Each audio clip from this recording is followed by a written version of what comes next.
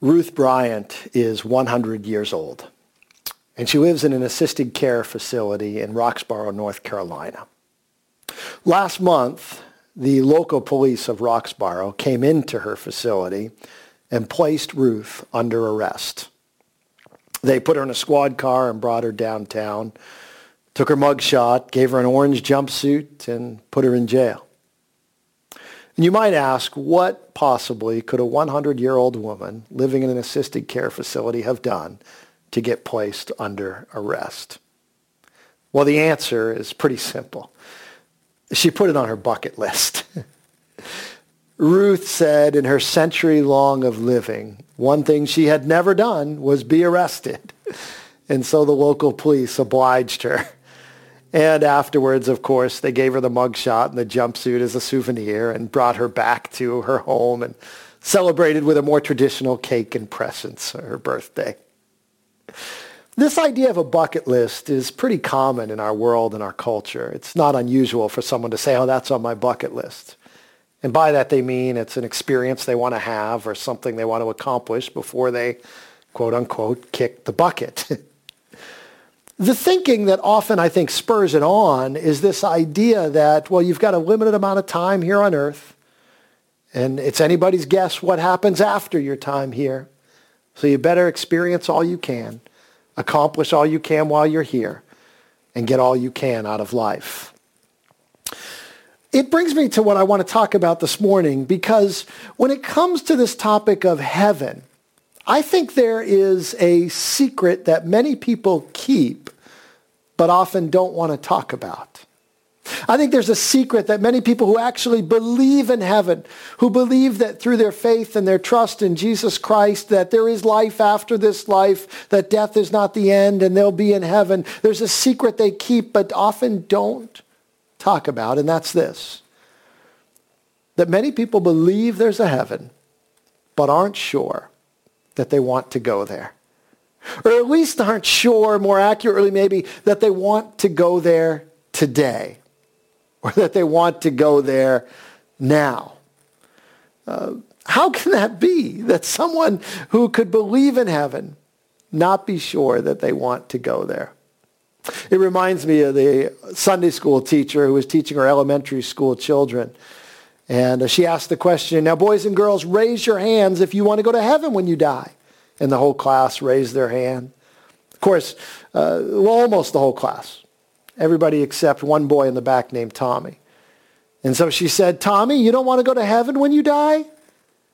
And Tommy said, oh, when I die, sure, but I thought you were getting up a load for today. And there's humor in that. But the kernel of truth that makes it funny is the truth is many people who believe that there's a heaven aren't sure that they want to go, or at least maybe aren't sure they want to go today. Someday, sure. I mean, the idea that there's a heaven is comforting to me to think about at the end of my life when my time on here is through, that there's a heaven to go to is comforting. It's comforting when a loved one who has their faith and trust in Jesus passes on to think that, yes, now they're in God's presence and they're in heaven. It's certainly a comforting alternative to a diseased and decaying body that doesn't work the way that it used to work. The idea that to pass from this world and to move into heaven is comforting. But someday, yes, but not today. Today I have things to do. Today I've got people to see. Heaven someday. Why is it that there's this tension? Why is it that someone who can believe in heaven cannot be sure they want to go there? And maybe that's you. Maybe that's you, that you feel that you have this thought in your mind and your heart that you don't voice to anyone. In fact, maybe you don't even say it out loud because you feel so guilty about it. But there's this thought that you believe in heaven, but you're not sure you want to go.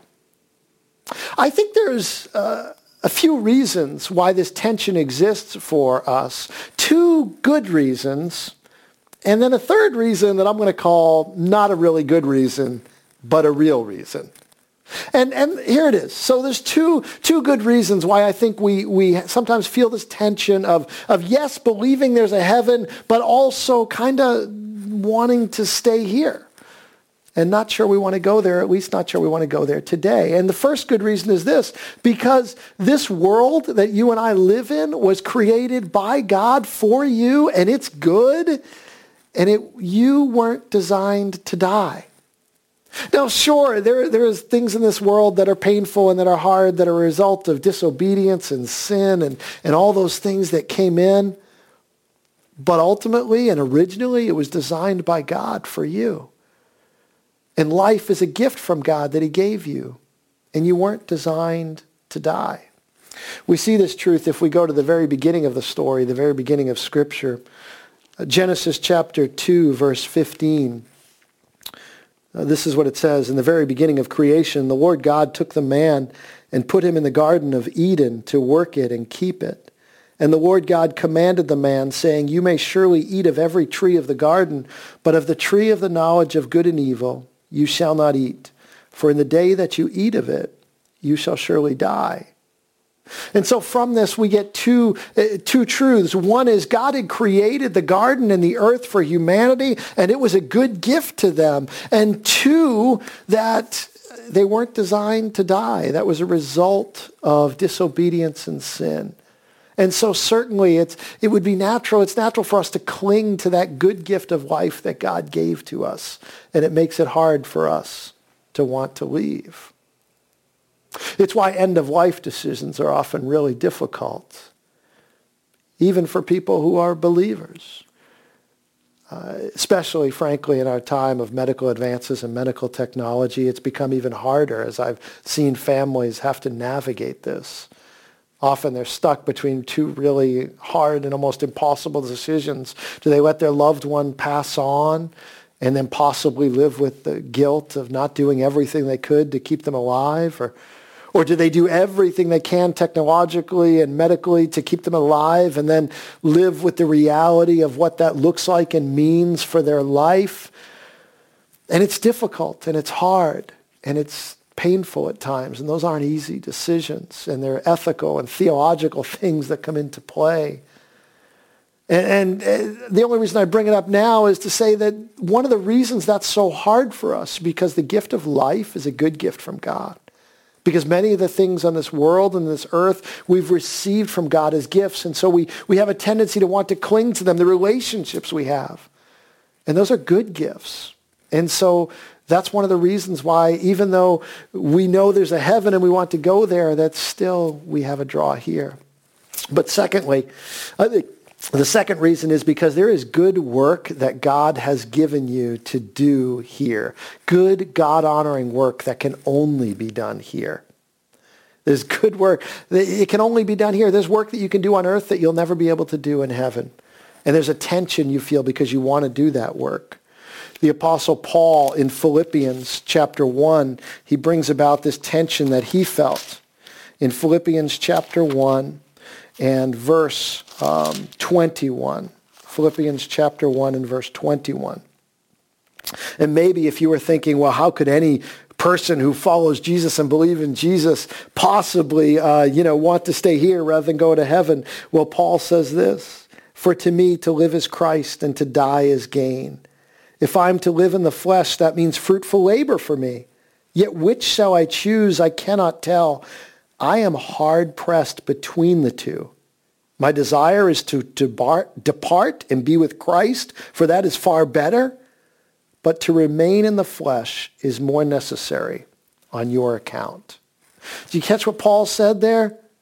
Paul says, I am hard pressed between the two. Between what two? Between wanting to go and be with Christ and between wanting to stay and do the good work that God has called him to do. I'm hard pressed. There's a tension there. I want to go, but I want to stay because there is good work that I need to do and that I can only do here on earth. And it's true for you too. There's work that you're only going to be able to do here on earth. You are only going to be able to tell people about Jesus for the first time while you're here on earth. Because the Bible says in the new heaven and the new earth, the knowledge of God will cover the earth like the waters cover the sea. You won't be able to tell anyone about God and Jesus there. This is your only time. And so Paul's saying, I've got work to do here. There's necessary work. And so even though I want to go there, there's something that pulls me here. And it's true for you too. The more and the closer you get to God, the more you're going to want to do this work for him. And you're going to feel this tension. You're going to want to stay here, even though that you know that there's a heaven and God waiting for you there. So these are two good reasons why we often feel this pull here, because the earth has been created by God for us. There are good gifts, gifts of life, gifts of love, and you weren't designed to die. And secondly, because there's good God-honoring work for you to do here. But the third reason, I'm going to call not a very good reason, but a real reason that oftentimes we keep this secret and don't talk to people about it, is this. You don't know what it'll be like, and you're afraid that it will be less enjoyable. You don't know what there will be like, and you're afraid that it'll be less enjoyable than here. See, it's hard to get somebody to leave a place that they like. Ask any parent who's had their kids over someplace playing with friends or playing with their cousins and tried to get them to leave. You know, you shout out, "Hey, kids, time to go." And maybe you get a response that says, "Oh, Father, I was just waiting for you to beckon and call. I was listening and waiting for your command, and I am ready to go at a moment's notice for you." That's not what you get. I mean, at best, you get "Oh, can we get 5 more minutes, please?" At worst, you get a tantrum that wakes the neighbors. Why? Because it's hard to get people to leave a place that they like. And I think there's a reason for us. We like things here, and it's hard to get us to leave a place that we like. And so we're afraid sometimes, and it's a fear, that maybe we won't like it quite as much. It's hard to get people to leave a place that you like. Also, it's I think the poor pictures of heaven that we often get given to us by uninformed people who have no interest of telling us the truth or giving us a biblically accurate picture. We get our pictures from these places, and they're often uninformed and uninterested in giving us what's truth. It'd be like asking someone who has never left the New England states, what a state in the Midwest is like. They've got no interest and they've got no knowledge of it. I don't know. I'll leave it to Pastor Brian to tell us how much the Midwest is like heaven or not like heaven.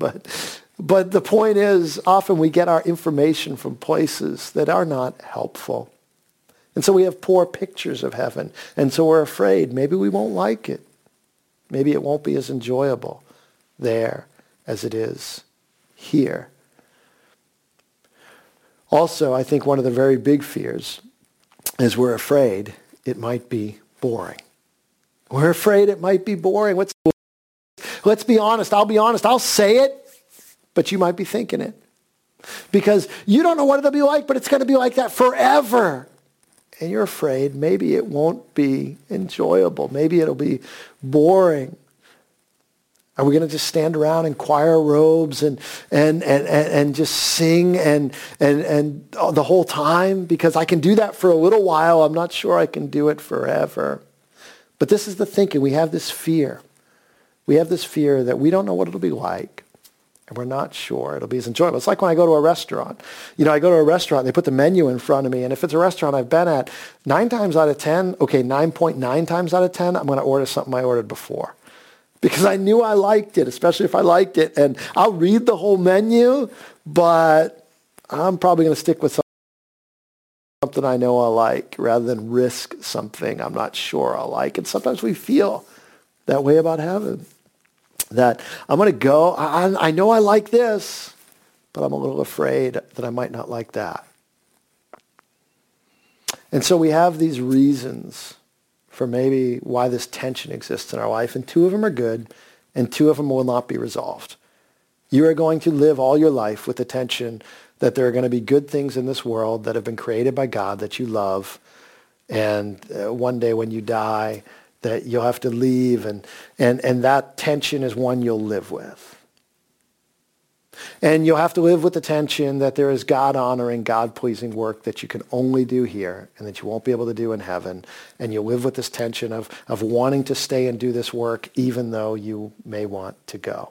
But this third one, this fear That, well, I don't know what it'll be like, and I don't know if it's going to be enjoyable. I don't think that's a tension you should live with. I don't think that's a tension that I should live. I think that's a tension that should be resolved, and I think it can be resolved by understanding one statement that is true about heaven and revealed in many places in Scripture in many ways, but I'm going to give it to you this way. Here it is. Heaven is where the one who knows you best and loves you most lives. And it has been created by him. Heaven is the place where the one who knows you best and loves you most lives, and it has been created by him. See, first and foremost, the most important thing about heaven is God lives there. This God who knows you the best, who created you, who loves you the most, he's there. And he's with us here in a sense, but not in the same way. We see in a mirror dimly here, and one day we'll see face to face, the scriptures say. Revelation 21 verse 1 says, "Then I saw a new heaven and a new earth, for the first heaven and the first earth had passed away, and the sea was no more. And I saw the holy city, the new Jerusalem, coming down out of heaven from God, prepared as a bride adorned for her husband. And I heard a loud voice from the throne saying, 'Behold, the dwelling place of God is with man. He will dwell with them, and they will be his people, and God himself will be with them as their God. He will wipe away every tear from their eyes, and death shall be no more. Neither shall there be mourning, nor crying, nor pain any more, for the former things have passed away.'" God's presence will be there. It says in the new heaven and the new earth when they come down, and Pastor Brian is going to unpack a little bit of what that means for you next week in this kind of part 2 of this heaven series. But for today, I just want to pull out of that scripture that it's the place where God dwells, the place where the person who knows you best, the one who knows you best and loves you most, that's where he lives. But not only is that where he lives, it was also created by him. And this, for me, this is the most exciting thing for me, and the biggest convincing argument of why you and I should not only believe in heaven, but long to go there, because the God who knows you best and loves you most created it. And the God who created every good gift that you enjoy here also created heaven. So James chapter 1 verse 17 here, every good gift and every perfect gift is from above, coming down from the Father of lights, with whom there is no variation or shadow due to change. And here's what James is saying. Every good thing that you've experienced on this earth is a gift from God.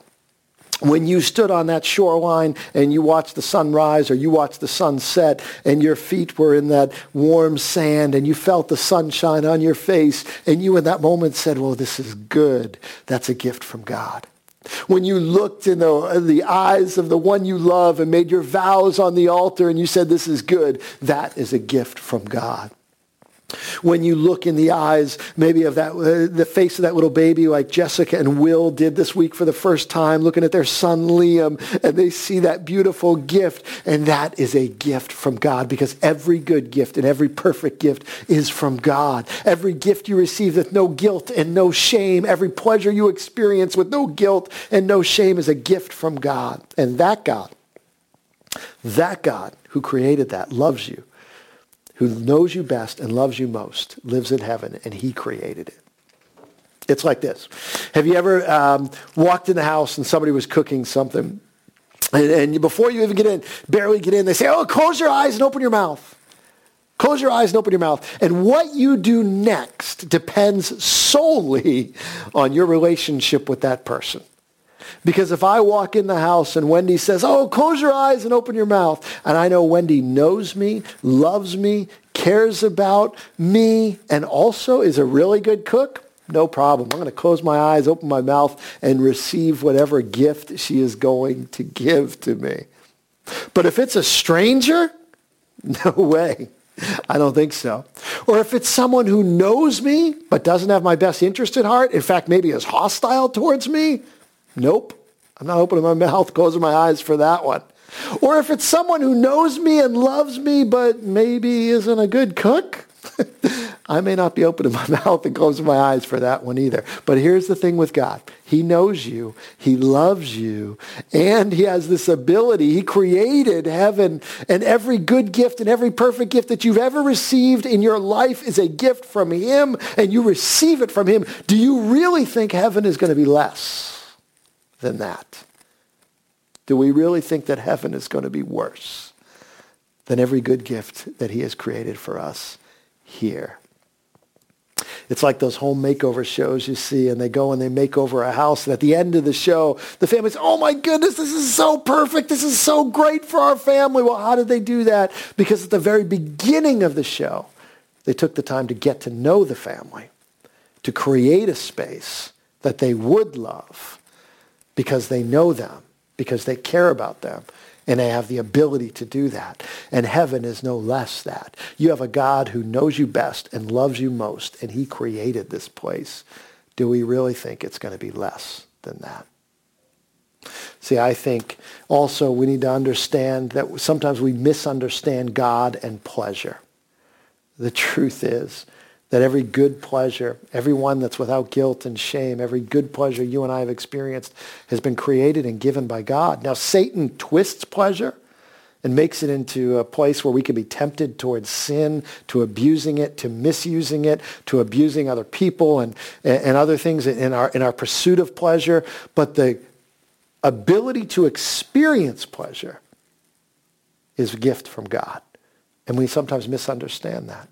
We settle for so much less sometimes than what God wants. One of my favorite C.S. Lewis quotes has this idea about us settling for things in this world rather than things in the next world. And he says, it would seem that our Lord finds our desires not too strong, but too weak.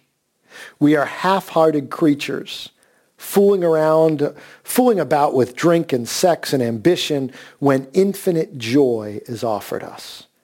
Like an ignorant child who wants to go on making mud pies in a slum because he cannot imagine what is meant by the offer of a holiday at the sea. We are far too easily pleased.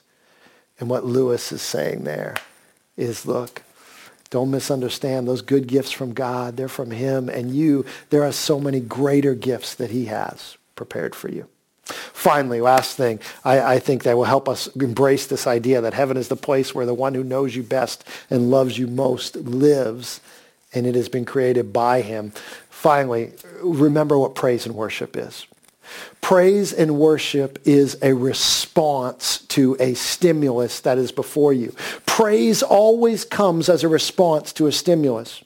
Think about it this way. Maybe you're into cars and you go to a car show and you tell your friend over, oh my goodness, come over. And you see this one? Look how great this one is. Do you see the lines and the chrome and how awesome? They don't make them like this anymore. What's that? That's praise that comes about. You don't have to make it up. You don't have to try and do it. It comes about naturally. Or you see a video and you're like, send it to your friend right away. Have you seen this thing? This thing's hilarious. Or this thing's great. Or this thing's awesome. You got to see this. What is that? That's praise. And you didn't have to make it up. And you didn't have to try. And you didn't have to make it harder. It comes about naturally.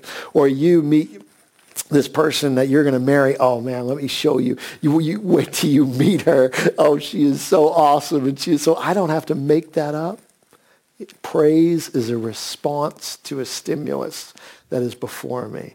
And when we talk about praise and worship in heaven, it's not something where you're going to have to screw up your courage and, oh, I'm going to have to stand in line and even though I don't like it, I'm going to be, no. You are going to have the most praiseworthy being in the universe ahead or before you and in your midst at all times, and you are never going to run out of things. Did you see this? Did you see how great? And I know you and I can't imagine that, but just remember, praise is response.